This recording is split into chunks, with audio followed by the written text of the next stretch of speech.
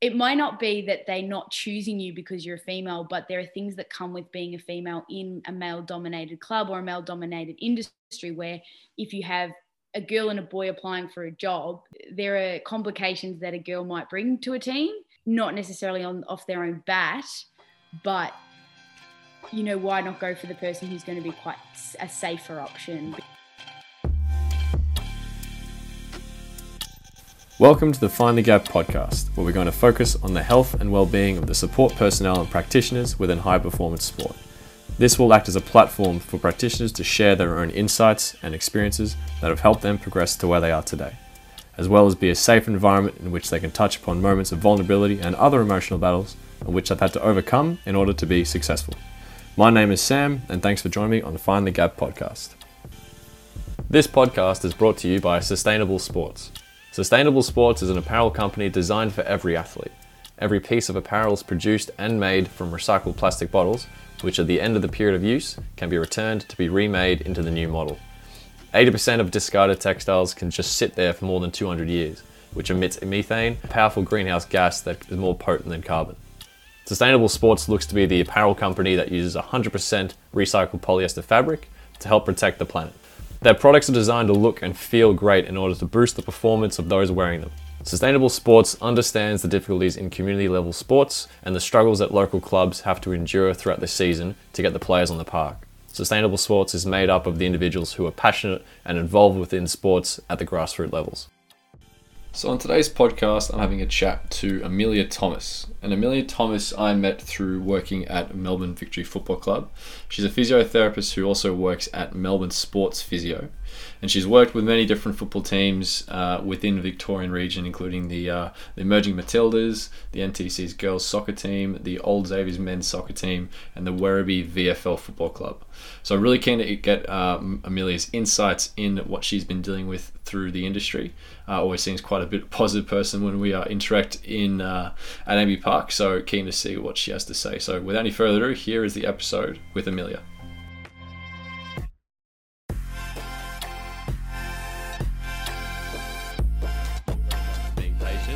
What I will get you to do is just repeat exactly what you just said. That is fine. That's okay.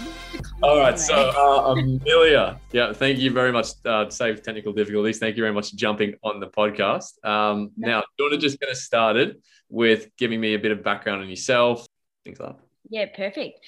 So obviously Amelia Thomas, I'm a physiotherapist here local to Essendon and Melbourne. I work out of a clinic called Melbourne Sports Physiotherapy. We have a couple of sites that we can work out of. Also work alongside a few physios at Melbourne Victory, mostly the women's, which were champions this year, yay.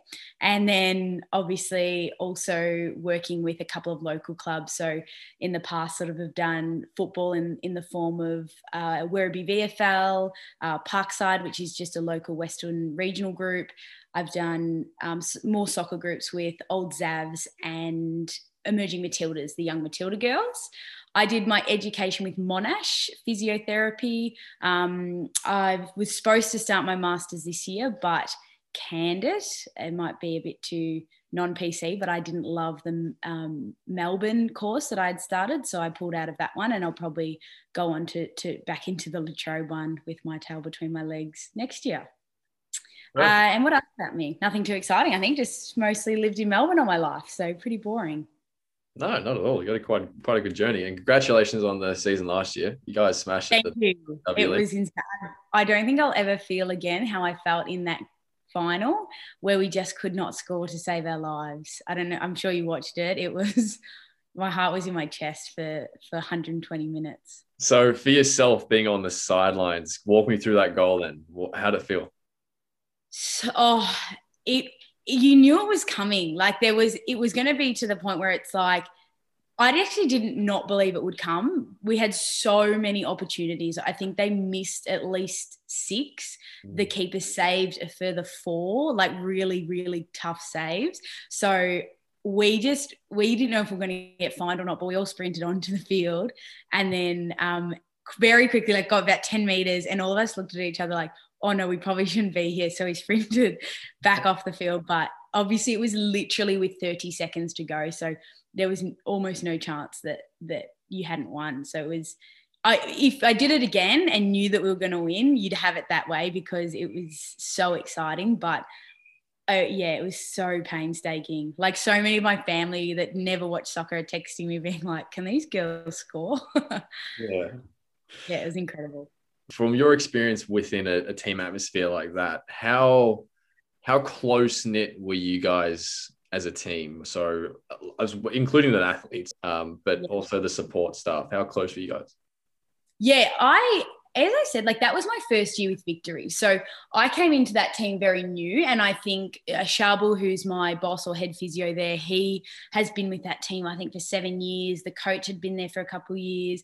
Jaden, the strength, they all sort of knew each other quite well. So and obviously the girls, they change over quite consistently. So you sort of never get the same team every year. But I didn't know what to expect, but straight away you just had this, and I mean this honestly, this buzz the whole year. Just seemed a little bit exciting all year, and everyone had everyone's backs. And I'm sure most of you are aware, Lisa Devanna, one of the leading Matilda players for the last 20 years, she has said openly that she has never had a connection like she did with this group.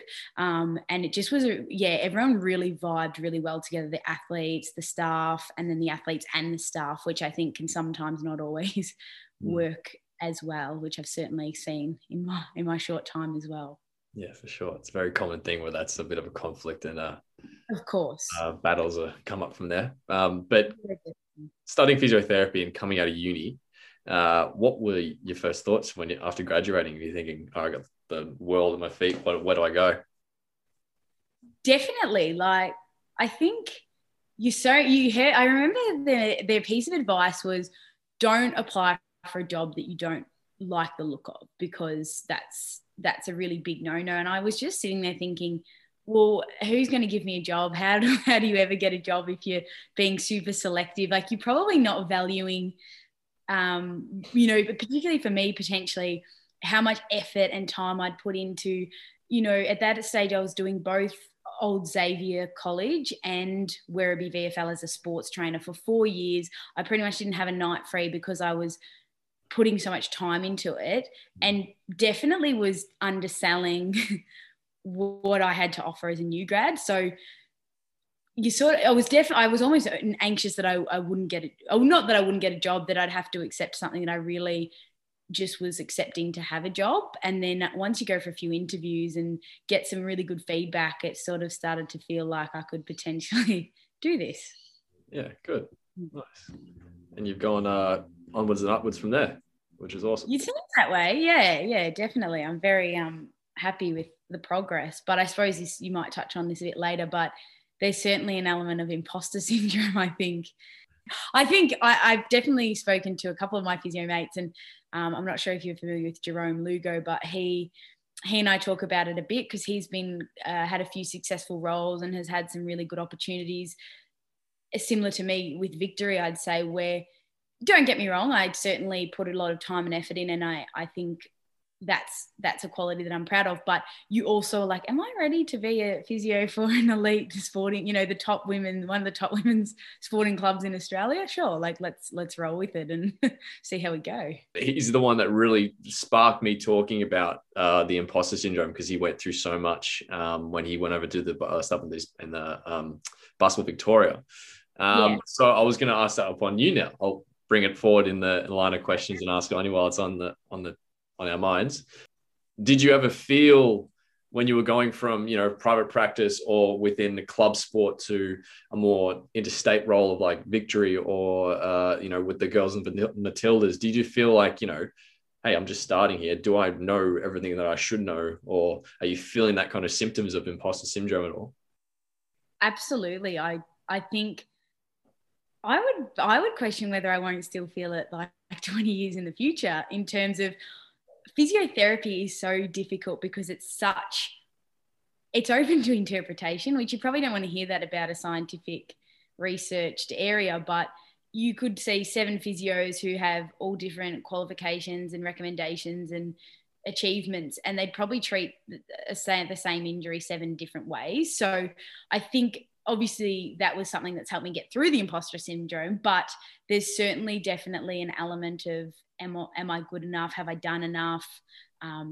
Do injuries suddenly change as you get higher up in the pecking order? No, they don't. Spoiler alert. But probably your access to things that you may have gotten by without using, such as MRIs every time someone even has the slightest of pain. You know, there's lots of different elements to it that you have to get used to and are certainly new. But at the end of the day, I think physiotherapy doesn't change no matter where you are. So you just have to back yourself in that you know how to do it in a small room with your average Joe Blow. Why does that have to change for the elite of the elite? Which it does slightly, obviously, but yeah, helps me get through at least. Yeah, no, I get you. And a lot of society in the past decade have been talking about, or building up, women in sport and athletes, about building up, trying to get equality, et cetera, et cetera. And that's another topic we could talk about for a few hours. But outside of athletes, do you feel like there's similar kind of talks amongst women in professional practice in high performance sport? Like you're trying to get as much recognition for what might be labeled as a more male dominated industry or male dominated profession? I think it's something that I wasn't I got told it, like, private practice physio can be very male dominated, and it's quite hard. It can be quite hard as a female in that industry, in private practice and in sporting clubs. And I think until you, I guess without underselling it, I grew up in an extremely comfortable home in a good area where you're taught, in a private female school where there's not much of that, because obviously you're not even surrounded by males. And then until I got in there, I probably fully understood that it can be quite male dominated, and it can be difficult as a female to crack it. But then also, like, you look at that example of the Chelsea physiotherapist who the guy felt uncomfortable being treated by her, so they fired her, and then she sued them. And it may not be, in absolutely every single club, but I certainly have felt it and have had moments where you get sexual harassment by some of the males in the club, and you have to sort of report that. And it might not be that they're not choosing you because you're a female, but there are things that come with being a female in a male dominated club or a male dominated industry, where if you have a girl and a boy applying for a job that have pretty similar qualifications and you rate them pretty similarly, there are complications that a girl might bring to a team. Not necessarily off their own bat, but why not go for the person who's going to be quite a safer option? Because you see Gary Rowan and the physiotherapist, and you can see, I've certainly had instances in Werribee where there's been some relationship issues with some sports trainers or physios and the boys, and that resulting in one of the girls being asked to leave. So it certainly is very prevalent. That's right. We'll add on to that. But being so prevalent, why do you think it's taking so long to not change, but almost become normality? If you want to say that there's a stigma between hiring that girl who has the more complications between the boy, I think this is my opinion, and as I said, I would argue it's a cultural thing potentially at the club with the males than it actually is more to do with the girl coming in. But if you're the hiring personnel, you're not going to go and sanction your $1 million contracted player. The easiest thing is to just not hire someone who's a dime a dozen and can be just swept away or swept under the rug, if that makes sense. Yeah, no, it does. It's not the female's fault, potentially. I'm not saying it's never been. But it can seem that way because it's just more a cultural thing, I think, coming from the other end. So maybe the education needs to be at the other end. I'm not sure. Yeah, for sure. It's the way that expectation should 100% already be there, kind of thing. And then almost that the body's hiring the physio, strength coach, whatever it might be, understand that expectation. And I just don't think we're there yet, are we? I certainly don't think so. And like not at all relating this to racism, but, you know, you look at Tex Walker on the weekend, like there's certainly a lot of education I think that needs to be put into footy clubs. And it is a boys club. Like every time I've been part of it, it's extremely, extremely overwhelming sometimes, like the comments, the like sometimes even the respect, like most of them are like, don't get me wrong, you build a relationship with these people that you're dealing with probably more than you'd see your own family or partner or whatever. But the comments you can hear, that some of them that can come in and say things to you or whatever that are just extremely disrespectful and whatnot. So as a female, like it may not be that you're not getting equal opportunity, but it just is a really tough gig to be in sometimes because of how they speak about people who your own sex or to you yourself, which is even more surprising considering you think that you've built enough a relationship to not have that happen with them. Yeah, for sure. Well, from your experiences then, what are the biggest comparisons between treating, you know, your girls in Victory or treating the boys at the local footy club? Yeah, definitely. So different. And I think too, the issue, like I obviously can compare it, but there's like elite female top of their league girls versus like amateur, doesn't really, you know, open a can of beer after the game males. Yes, obviously I've dealt with Werribee VFL, but that was maybe a different role because it was more sports physio. It was more sports trainer like, so not necessarily the physio. But I found it a lot easier to be a lot more comfortable with the girls. So obviously, just you can know that there's no mixed messages or there's no poor communication or poor received intention of what your intentions are. Also, I suppose that just makes your job a lot easier because you don't have to worry about keeping it super, super, super professional. And I think and as you've touched on before, like what makes a good cohesive team is probably just a good friendship and relationship with them too. Like you're seeing these athletes that are potentially experiencing their worst day in their career because they've just done their ACL or whatever. So having like a really good bond with them, I think can help with that process and mental health and all of that too. So I found the girls a lot easier. In saying that, I really enjoy doing male sports physio. But I must admit, you're always just that little bit more conscious of how professional you are, like how you talk to them and what you talk about, because I think what I've learned from doing the sports training at Werribee VFL can be misconstrued or, you know, you can receive some 2 a.m. DMs or whatever that are not necessarily how you know, and then you start going, did I give off that vibe? I hope not. I was just doing my job. Yeah. Well, starting out the relationship early is paramount because then you can get that respect early. Do you find something similar with, do you find getting that relationship, that respect early so then you can do your job effectively? That's important.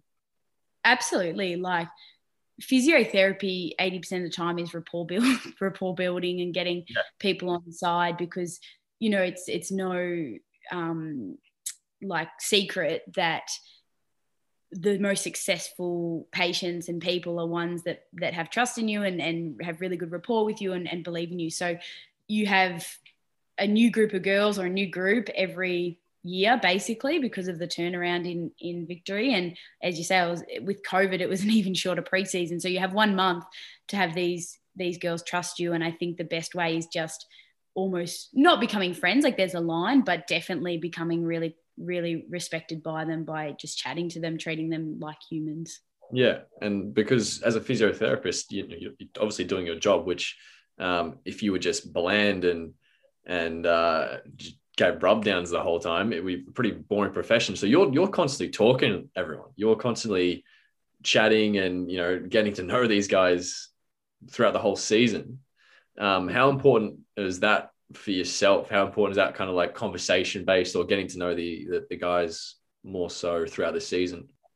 I think it's so like you've got to enjoy what you do, right? So I think it's as much for them as it is for me. And I think a lot of the reason that physio, well, as I said, strength and conditioners, whoever veer towards the sports side of things is that they love that team environment and that banter and you as the physio, you certainly want to be part of that too, and join that vibe. So absolutely, it's really important. And, you know, as you touched on in terms of getting rub downs and stuff, you're touching people. So they tend to feel really comfortable around you and will open up to you and talk to you about most things, because I think letting someone touch you is probably one of the most, as personal as it gets. And so there's already that pathway for you to open up with each other and become quite close, or understand or hear a lot of about on what's going on the mental health side of things, or how they're doing, or what their private life's like. So certainly it's I think as much for them as for me in terms of enjoying what I do. And yeah. And now hitting on that a little bit, when you've got a really, really, really shitty day and whatever happened at home, or you had a death in a family, whatever it might be, how do you kind of move past that, deal with what's in front of you, deal with athlete A, athlete B, client A, whatever it is? How do you kind of move past your own battles, hide it, deal with what's in front of you? I suppose so. I love my family, but they're so funny. They're quite harsh. My auntie, she always had like, one of the funniest things she's ever said to me was, because she manages a team of, she's like a Qantas manager. She manages a team of like flight staff and whatever. And, you know, she was telling me this story, I think when I was younger, about one of the girls who was crying because she'd just broken up with her boyfriend.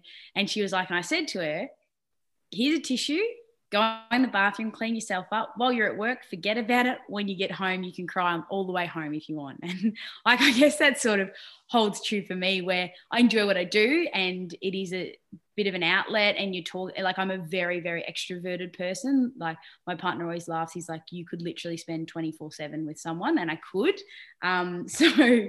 So I think that's almost an outlet for me to just go talk to one of the players whilst you're treating them about what's going on with their life, to distract you, or, you know, doing what you enjoy as well in physiotherapy. So I do definitely probably just more compartmentalize, chop it off at the start before I walk in, and then probably pick it back up again, depending on how bad it is, when I walk out again.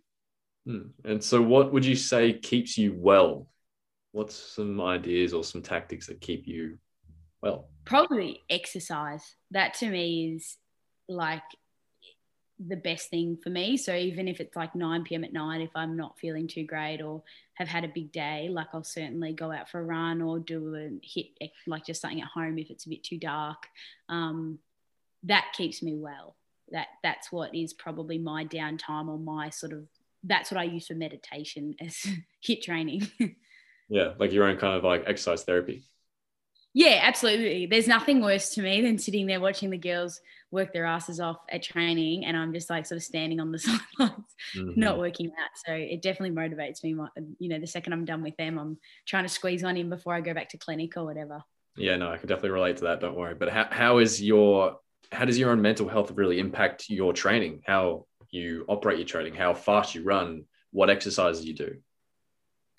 Definitely. I probably think the biggest effect on my mental health, like I don't feel the effects from work. Like, obviously if you're a bit tired, like, it can be a bit of a drain, you're not giving it 100%, but I'm pretty good most of the time. I think what affects my mental health the most is having time to exercise and not being able to prioritize that, and also not being able to prioritize, or not even prioritize, but getting enough like, I think like everyone, sleep deprivation if you just day after day. So I guess I probably haven't answered your question too well, but essentially getting enough sleep, or making sure I can get at least 6-7 hours in, and then absolutely exercise at the top of that. If I don't get that in, then I do start to feel a little bit overwhelmed with what's going on.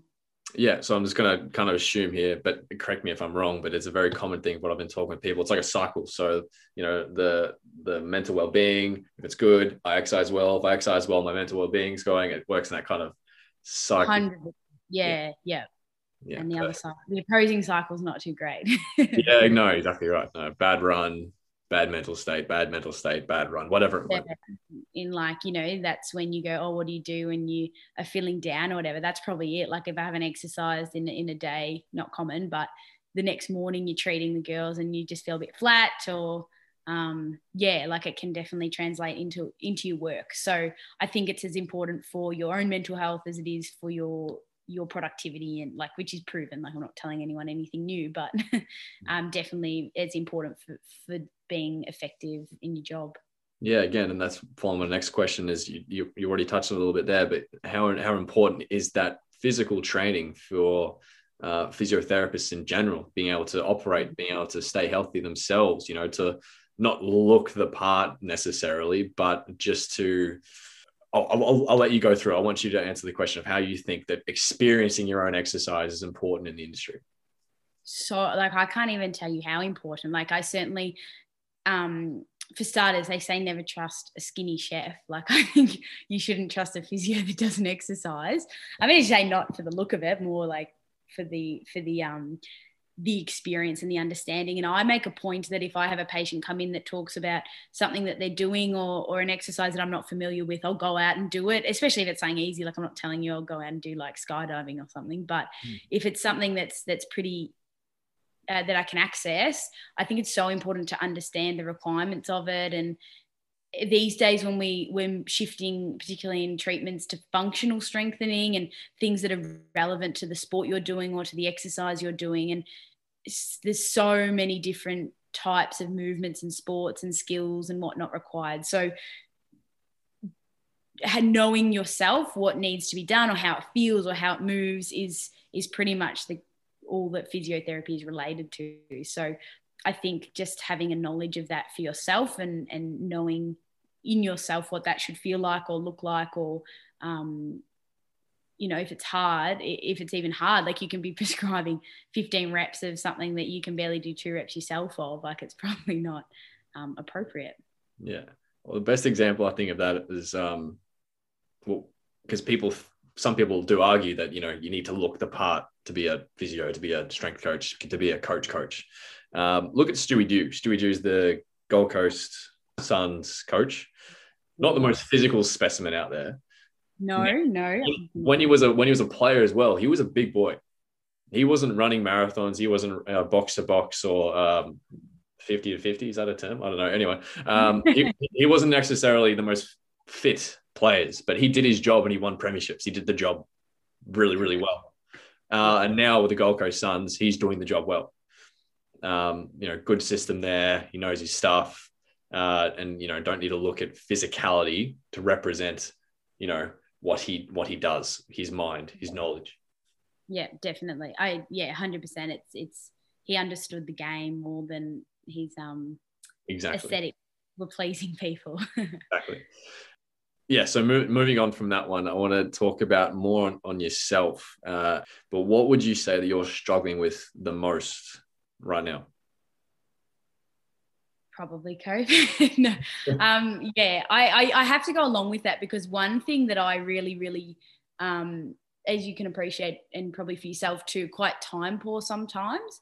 And so what I love about things like, which, you know, say what you want about them, but things like BodyFit and F45 is you walk in, everything's set up for you. It's 45 minutes of your own time. You can't have your phone on you, you exercise, and then you leave. So I'm quite lucky, extremely lucky, that I still go to Victory during COVID because they're elite athletes. I still go to the clinic. So I'm still actually have all the same workload pretty much, but I don't have that 45 minutes of jumping to a gym and doing what's good for me and my mental health. So also too, I move a million miles a minute. So on the weekend, sometimes I'm just so bored. But yeah, I think it's similar to everyone. I don't think it can't affect you. And if it doesn't, hit me up, let me know what you're doing.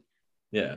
So how, and again, you touched on a little bit there, but how does that really impact you to be able to not have that 45-minute break or whatever it might be? It's as you like, probably that cascade effect of, if I don't get it done for the day, then I'm probably a bit anxious about it because I just physically potentially couldn't fit it in. And then it might also have that cascade effect too, where like I'll be a bit flat the next day, potentially won't be as engaged in my patients. Like I feel sorry for the last 3 or 4 that I see for the night or whatever. Yeah, it just has a bit of a flow-on effect. And you can obviously break it the minute you sort of, you know, that's the best thing about exercise is the next time you do it, you feel like you know, Forrest Gump, but it's certainly, it can be a negative flow and effect with all of that. I get you. No, good. And then still adding on to that and how that's impacting you. But what would you say that you're doing more or less of because of these changes because of COVID, and that what's impacting you and you're struggling with the moment? Probably like most people, like I'm still exercising every day, but trying to do a little bit more of just doing whatever I want to do, basically. So not feeling guilty if I spend the whole day playing cards in bed with my partner. Like usually I would be like, what a waste of time. Like obviously you can do a couple of hours, not spending time with my partner obviously, but you can be like, what a waste of time sitting in bed all day. But you know, it's something to tick past the time. We can have a laugh about it. I think just going with whatever I feel like I want to do, and then obviously not going too extreme where you're not exercising for 5 days straight and you're eating chocolate 5 times a day, but certainly just doing what it takes to get through, and then maybe picking up a few pieces on the way out of the lockdown. Yeah, for sure. What would you say that's helpful right now have you got anything at the moment that is outside of your norm that is helping you at the moment? I've certainly, I think the 2-week lockdowns, I'm less concerned about it. Like I certainly can keep a good rhythm going. I think last year in the longer lockdown, I certainly got onto some meditation stuff. I went and saw a psychologist just to get on top of some techniques to cope with getting frustrated with things or getting disappointed when, things are cancelled or whatever. So things that I did last year, I'm certainly implementing. Bit of mindfulness, walking, etc., and some of the help from the psychology. But I think I'm managing okay in these current ones. I'm implementing all of that to keep going. And would you recommend psychologists to most people in your practice? I think it's we recommend it to our patients 75% of the time because a lot of the pain's a bit of psychosocial, but I think everyone struggles with something at some time. And as you probably talk to all the other physios or strength and conditioners or whoever you're talking to, there's so much pressure sometimes in team environments and things can get overwhelming with decision-making and whatnot. So there are people who are expertly trained, like you would see a physio if you're injured. Yes, you can look up some things or try it yourself, but there are also experts in that field to teach you. And I think teaching you techniques for future issues rather than, it's not to deal with anything in particular right now, but just how you coping mechanisms with high pressure situations or less than ideal situations. Yeah, for sure. Now, working back through your entire career within the industry, where do you think you felt the most vulnerable? Where? That's a good question. Where and when? I'm most vulnerable. Probably victory for a fleeting second. It's extremely supportive, and Sharbul, my boss there, he's fantastic. He'll always back you in. Obviously not when you're wrong, but we'll talk through some things, and he's extremely supportive. But there's certainly the moment where you're first beginning, I definitely felt like I wasn't sure how I'd fit in or how good I'd be, or if I would, not make a fool of yourself, but whether you'd just completely go down the wrong pathway with something that could be a bit embarrassing, or could it, not that obviously you're by yourself, but could it cost someone and, time with their injury or whatever. So I'd say that starting out that's probably one of the most professional things I've done. And I think with that just comes a certain level of vulnerability with starting somewhere that you haven't done something before. Yeah, no, for sure. It's a very common kind of thing if you're going from a practice to a higher performance or a higher team environment. As players' careers on the line, there is a lot of pressure, like you said before, and you're more than, I don't know if more than welcome is the right term, but it's more than normal to feel vulnerable as a fresh practitioner in that kind of environment. And we've also touched upon throughout a little chat about how you've, needed confidence to just, deal with those situations, deal with those kind of like even locker room situations. So where do you really tap into and find your confidence to deal with, the vulnerability, but just to be able to go about to be able to deal with that every day? Yeah. I think, this is my opinion anyway, I think that's probably what makes some of the best physios the best. Like, I think there's so many right answers with physio. Like, you don't actually have to be bang on a lot of the time. And sometimes even diagnosis of actual structures we've proven is so many things are completely wrong. And it's more about just strength and conditioning basically of people. So I think just knowing that sometimes it's not vital, knowing exactly what's going on and knowing patterns of things and how things behave. Like, I think just going back to your own knowledge and what you've learned and having confidence in that. So even if you don't know exactly what's going on, using your support networks, using, the head physio, or using patterns, or just your base knowledge to start to problem solve. And, there's always someone or something to refer to, including, you've also got scans at your fingertips in that environment. You've got your sports doctor. I think knowing that you've got a support network, and understanding that just gave me the confidence. And also, no physio is always right or always on the money, or it's okay to make mistakes, but the more people you involve and the more support you lean on, the less impact that mistake has, because other people are thinking it through and have you back, or are disproving what you're saying, or whatever. 100%.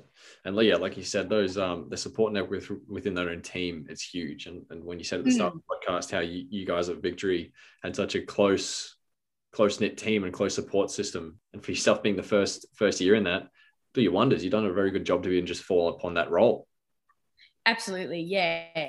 I think a lot of it is networking to a certain extent. And then obviously being confident and capable when you are, I think that came from the emerging Matilda position. So obviously I was doing something there that they seemed to think looked capable to do this job. So yeah, I think 50% networking and then 50% actually knowing your shit. Yeah. Now I want to ask you a few quick questions that just be like more of a concise kind of answer. So you can just okay, that's my answer. Bang on. There we go. Okay. But anyway, so the first one I'm going to ask you is, what would you reckon is a skill or ability that you've overestimated or oversold to people in the past? Do you mean like that I have of myself to other people? Correct. Yeah. Overestimated or oversold.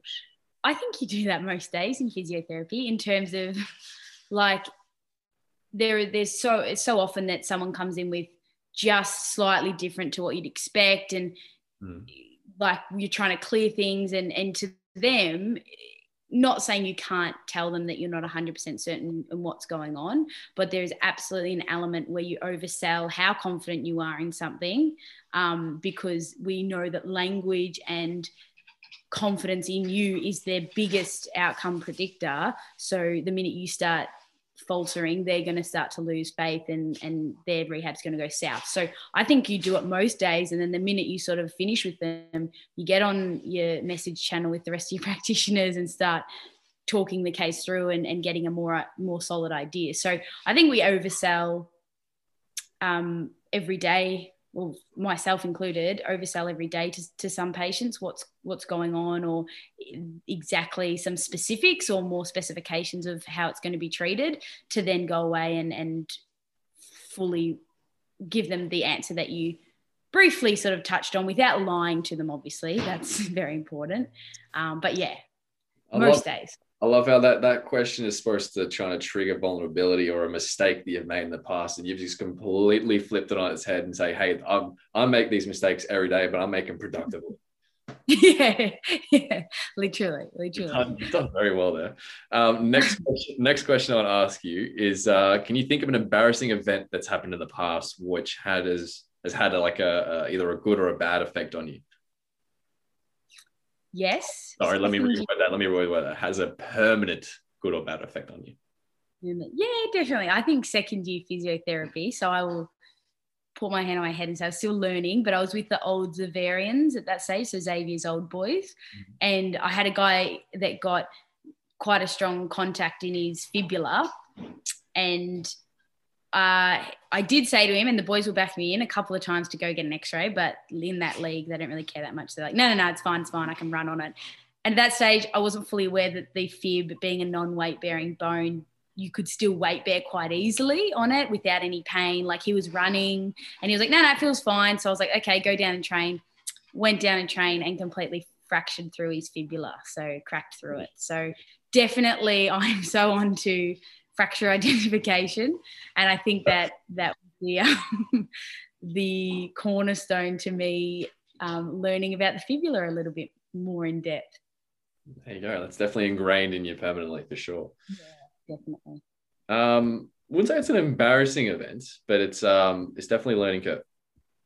Yes, yeah. And like I think, as you say, most of the boys there would be like, no, you definitely said go get an x-ray. It was his fault for not wanting to. But like you said, you're obviously going to be embarrassed about it, especially when we're good mates now and you'll still come up to me and be like, remember that time you broke my leg? So yeah, even if it wasn't completely your fault, you still got that feeling inside. You're like, oh, don't mention. Yeah. Like that's your profession. Like, and I was second year out, I'd done about 6 months of musculoskeletal physio, but there's a certain element of you that your physio should be able to, fracture seems like a pretty big thing. You should be able to identify it quite easily. And you can be so conservative after that too. Like I think people after that would get like the smallest ankle sprain. I'm like, x-ray, off you go. Yeah. And the last kind of question I want to ask with these quick fire ones, I say quick fire, but we've rambled on about it a little bit. But what would your ambitions as a person, when they change if you only had a year to live? Probably. In what way? I'd probably scrap physio altogether. Like I love physio, but I'd just travel or something. Like I just wouldn't work. Yeah, 100%. Go to a country, like do a job for 1 month, leave it, travel, do a job for a month, leave it, travel. Yeah. I think I do, like, I don't know if you've touched on this or we'll touch on this, but I certainly don't put physio above all else. Like if like Shabel has a joke, he's like, oh, don't worry, I'll work the weekend because you like your weekends. And it's true. Like if I want to go snowboarding, I'm going to go snowboarding. If I want to go water skiing, I'm going to go water skiing. So I don't think that, as much as I love physio, I don't think that's what I want my entire life to be about. I want to still do the fun things and still enjoy myself. Mm-hmm. And maybe that means further down the track, I don't get up as far or don't go as far as the people who dedicate their entire life to it, but I'm actually fine with that if that means I can still do everything I want to do. That's the boss you want, isn't it? The whole work weekend, you have the weekend off, don't worry. Oh, I couldn't believe it. Like I didn't even have to ask for that. I was like, sure. Yeah, perfect. Just finishing off then, would you have any kind of advice off the top of your head for any kind of up-and-coming physios coming out of uni or ones that are already in the industry? I think, like, my boss, when he hired me for Melbourne Sports Physio, he didn't ask for a resume, he didn't ask for qualifications. Like his biggest thing was to just, like, he asked silly questions almost and just wanted to have a chat to us. And I think physiotherapy is 90% about being a personable person and being human with people and chatting to them, because 100% guarantee, if obviously you need to know the skills, but if they like you, they will most likely do well with you. So I'd say, work on your personable skills and work on your communication styles and reading people's styles. So there are, your logistics people who want to know the facts and the numbers and they want to know this at XYZ, and you've got your more emotive people who kind of want to chat to you half the time. So know your people styles, know your communication styles and work on them if it's not necessarily a strong suit. Yeah, for sure. It's like in applying for medical school, you obviously do all the smart tests and prove how smart you are. But then the next stage is the interview, because you could be Einstein, and then you could be an absolute, no personal skills at all. 100%. That is almost equally as important as the actual smarts to get you into school and get you into the qualification. So that's good. I like how your employee's done that. Well, I'm sure Connor won't mind me saying this, but I think he was pretty open about not potentially receiving the best mark for his schooling, but his interview was, he very confident he smashed. So I think they probably recognised that was a big, more important factor.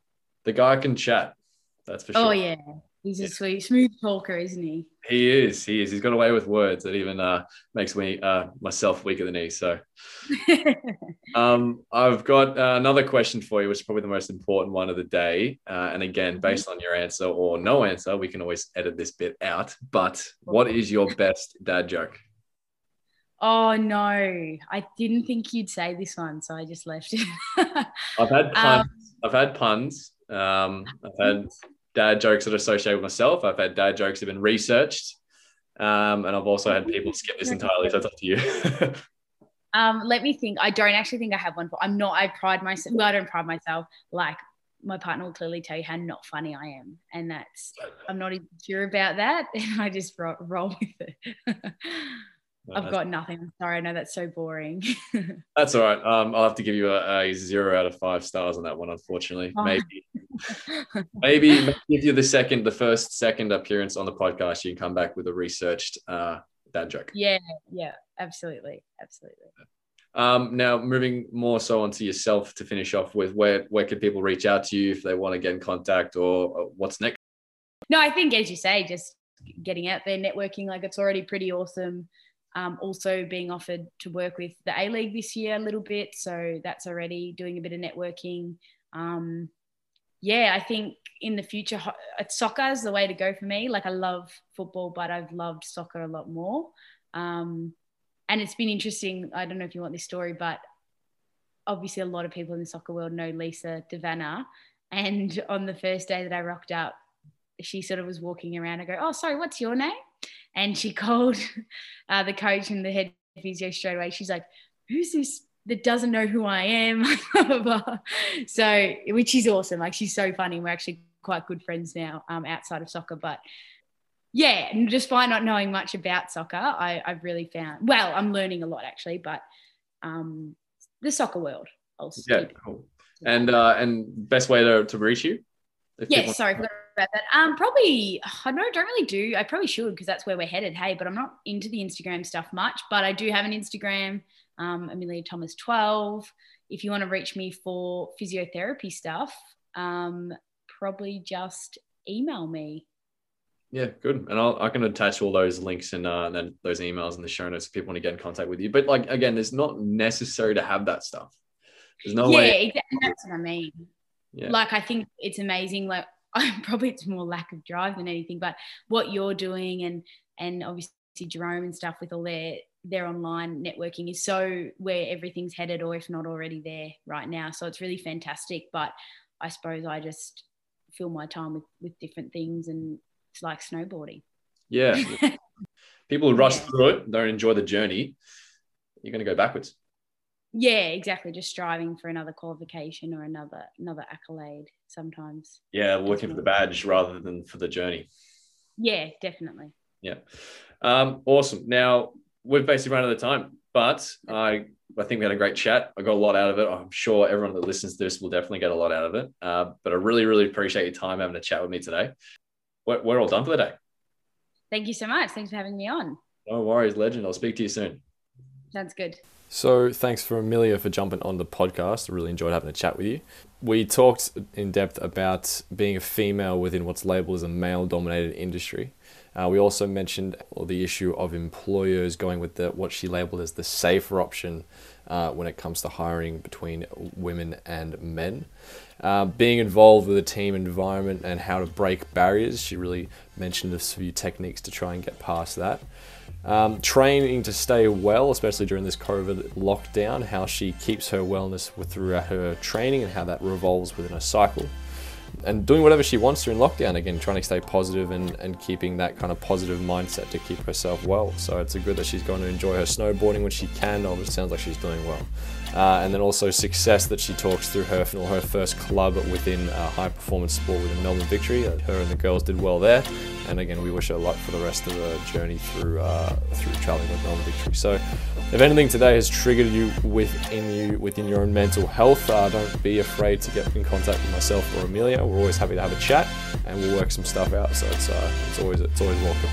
But for now, that's all I have time for. So I will speak to you guys next time.